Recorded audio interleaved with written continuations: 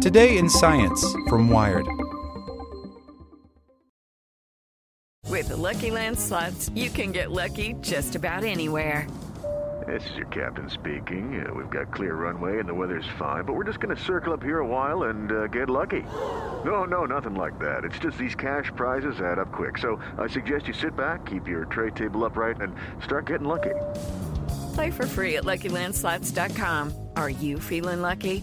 No purchase necessary. Void where prohibited by law. 18 plus terms and conditions apply. See website for details.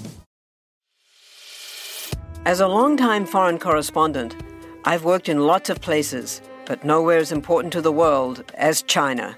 I'm Jane Perlez, former Beijing bureau chief for the New York Times. Join me on my new podcast, Face Off, U.S. versus China, where I'll take you behind the scenes in the tumultuous U.S.-China relationship. Find Face Off wherever you get your podcasts. Welcome to the spoken edition of Wired. Why Winning in Rock, Paper, Scissors Isn't Everything by Patrick Hunter. Rock, paper, scissors works great for deciding who has to take out the garbage.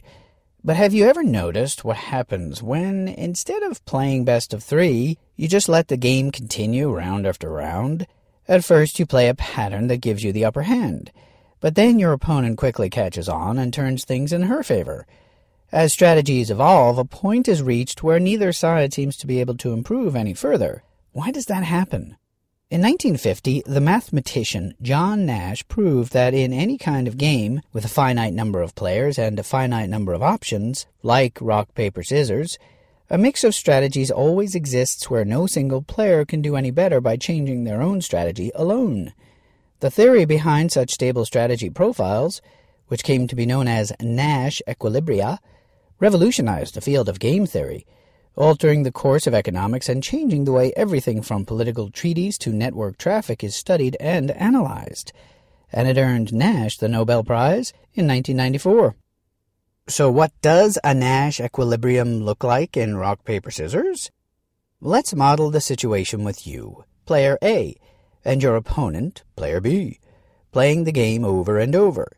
Each round, the winner earns a point. The loser loses a point, and ties count as 0. Now, suppose player B adopts the silly strategy of choosing paper every turn. After a few rounds of winning, losing, and tying, you are likely to notice the pattern and adopt a winning counter-strategy by choosing scissors every turn. Let's call this strategy profile scissors paper.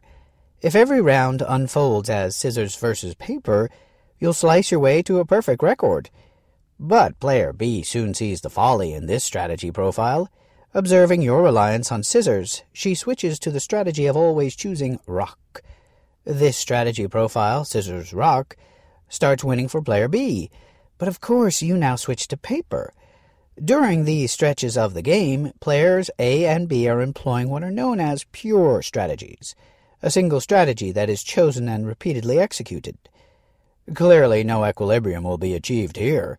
For any pure strategy like always choose rock, a counter-strategy can be adopted like always choose paper, which will force another change in strategy. You and your opponent will forever be chasing each other around the circle of strategies. But you can also try a mixed strategy. Let's assume that instead of choosing only one strategy to play, you can randomly choose one of the pure strategies each round. Instead of always play rock, a mixed strategy could be to play rock half the time and scissors the other half. Nash proved that when such mixed strategies are allowed, every game like this must have at least one equilibrium point. Let's find it. So, what's a sensible mixed strategy for rock, paper, scissors? A reasonable intuition would be choose rock, paper, or scissors with equal probability, denoted as 1/3, 1/3, 1/3. This means rock, paper, and scissors are each chosen with probability 1/3. Is this a good strategy? Well, suppose your opponent's strategy is always choose rock, a pure strategy that can be represented as 1/0/0. How will the game play out under the strategy profile 1/3, 1/3, 1/3 for A and 1/0/0 for B? In order to get a better picture of our game, let's construct a table that shows the probability of each of the 9 possible outcomes every round. Rock for A, rock for B, rock for A, paper for B, and so on. Each entry into the table shows the probability that the given pair of choices is made in any given round. This is simply the product of the probabilities that each player makes their respective choice. For example, the probability of player A choosing paper is 1/3, and the probability of player B choosing rock is 1. So the probability of paper for A, rock for B is 1/3 times 1 equals 1/3. But the probability of paper for A, scissors for B is 1/3 times 0, which equals 0, since there is a 0 probability of player B choosing scissors. So how does player A fare in this strategy profile? Player A will win 1/3 of the time, paper rock, lose 1/3 of the time, scissors rock, and tie 1/3 of the time, rock rock. We can compute the number of points that player A will earn on average each round by computing the sum of the product of each outcome with its respective probability, which would be an equation like 1/3 times 1 plus 1/3 times 0 plus 1/3 times -1 equals 0. So this says that, on average, player A will earn 0 points per round. You will win, lose, and tie with equal likelihood. On average, the number of wins and losses will even out, and both players are essentially headed for a draw. But, as we've already discussed, you can do better by changing your strategy, assuming your opponent doesn't change theirs. If you switch to the strategy 0-1-0, choose paper every time, the probability chart will be different. Each time you play, your paper will wrap your opponent's rock and you'll earn 1 point every round. So this pair of strategies, 1/3, 1/3, 1/3 for A, and 1-0-0 for B, is not a Nash equilibrium. You, as player A, can improve your results by changing your strategy. As we've seen, pure strategies don't seem to lead to equilibrium. But what if your opponent tries a mixed strategy like a half, a quarter, a quarter? This is the strategy rock half the time, paper and scissors each 1/4 of the time. So in this perspective, the probability is the equation 1/6 times 0 plus 1/12 times -1 plus 1/12 times 1 plus 1/6 times 1 plus 1/12 times 0 plus 1/12 times -1 plus 1/6 times -1 plus 1/12 times 1 plus 1/12 times 0 equals 0. On average, player A is again earning 0 points per round. Like before, this strategy profile, 1/3, 1/3, 1/3 for A and a half, a quarter for B, ends up in a draw. But also like before, you as player A can improve your results by switching strategies.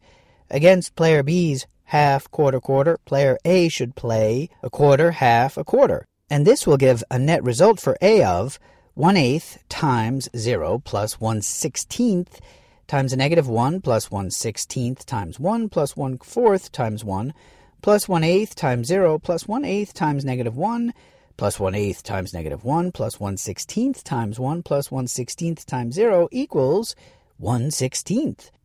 That is, under this strategy profile, a quarter, a half, a quarter for A, and a half, a quarter for B, player A nets 1/16 of a point per round on average. After 100 games, player A will be up 6.25 points. There's a big incentive for player A to switch strategies. So, the strategy profile of 1/3, 1/3, 1/3 for A and a half, a quarter for B is not a Nash equilibrium either. But now let's consider the pair of strategies. 1/3, 1/3, 1/3 for A and 1/3, 1/3, 1/3 for B.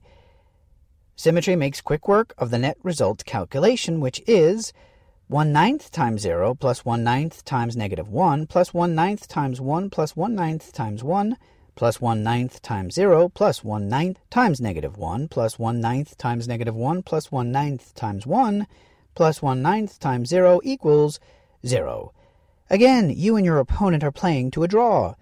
But the difference here is that no player has an incentive to change strategies. If player B were to switch to any imbalanced strategy where one option, say rock, were played more than the others, player A would simply alter their strategy to play paper more frequently. This would ultimately yield a positive net result for player A each round. This is precisely what happened when player A adopted the strategy 1/4, 1/2, 1/4 against player B's 1/2, 1/4, 1/4 strategy. Of course, if player A switched from 1/3, 1/3, 1/3 to an imbalanced strategy, player B could take advantage in a similar manner. So neither player can improve their results solely by changing their own individual strategy. The game has reached a Nash equilibrium. The fact that all such games have such equilibria, as Nash proved, is important for several reasons. One of those reasons is that many real-life situations can be modeled as games. Whenever a group of individuals is caught in the tension between personal gain and collective satisfaction, like in a negotiation or a competition for shared resources, you'll find strategies being employed and payoffs being evaluated. The ubiquitous nature of this mathematical model is part of the reason Nash's work has been so impactful. Another reason is that a Nash equilibrium is, in some sense, a positive outcome for all players. When reached, no individual can do better by changing their own strategy.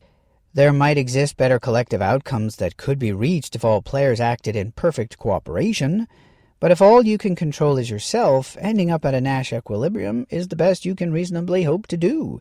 And so, we might hope that games like economic incentive packages, tax codes, treaty parameters, and network designs will end in Nash equilibria, where individuals acting in their own interest all end up with something to be happy about, and systems are stable. But when playing these games, is it reasonable to assume that players will naturally arrive at a Nash equilibrium? It's tempting to think so. In our rock, paper, scissors game, we might have guessed right away that neither player could do better than playing completely randomly. But that's in part because all player preferences are known to all other players.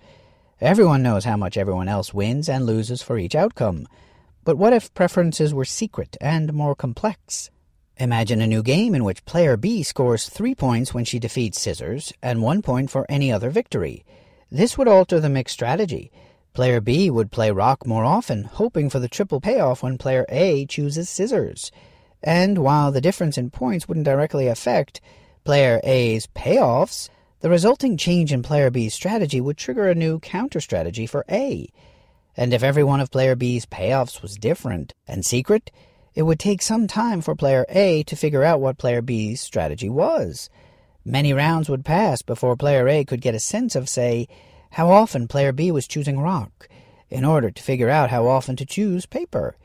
Now imagine there are 100 people playing rock, paper, scissors, each with a different set of secret payoffs, each depending on how many of their 99 opponents they defeat using rock, paper, or scissors. How long would it take to calculate just the right frequency of rock, paper, or scissors you should play in order to reach an equilibrium point? Probably a long time, maybe longer than the game will go on, maybe even longer than the lifetime of the universe. At the very least, it's not obvious that even perfectly rational and reflective players, playing good strategies and acting in their own best interests, will end up at equilibrium in this game. This idea lies at the heart of a paper posted online in 2016 that proves there is no uniform approach that, in all games, would lead players to even an approximate Nash equilibrium. This is not to say that perfect players never tend toward equilibrium in games. They often do. It just means that there's no reason to believe that just because a game is being played by perfect players, equilibrium will be achieved. When we design a transportation network, we might hope that the players in the game, travelers each seeking the fastest way home, will collectively achieve an equilibrium where nothing is gained by taking a different route. We might hope that the invisible hand of John Nash will guide them so that their competing and cooperating interests, to take the shortest possible route yet avoid creating traffic jams, produce an equilibrium. But our increasingly complex game of rock, paper, scissors shows why such hopes may be misplaced. The invisible hand may guide some games, but others may resist its hold, trapping players in a never-ending competition for gains forever just out of reach. Here are some exercises for you. Suppose player B plays the mixed strategy, a half, 0. What mixed strategy should A play to maximize wins in the long run? Or suppose player B plays the mixed strategy 1/6, 2/6, 3/6. What mixed strategy should A play to maximize wins in the long run? How might the dynamics of the game change if both players are awarded a point for a tie? With Lucky Land Slots, you can get lucky just about anywhere. Dearly beloved, we are gathered here today to... Has anyone seen the bride and groom? Sorry, we're here. We were getting lucky in the limo and we lost track of time. No, Lucky Land Casino, with cash prizes that add up quicker than a guest registry. In that case, I pronounce you lucky. Play for free at LuckyLandSlots.com. Daily bonuses are waiting. No purchase necessary. Void where prohibited by law. 18+. Terms and conditions apply. See website for details.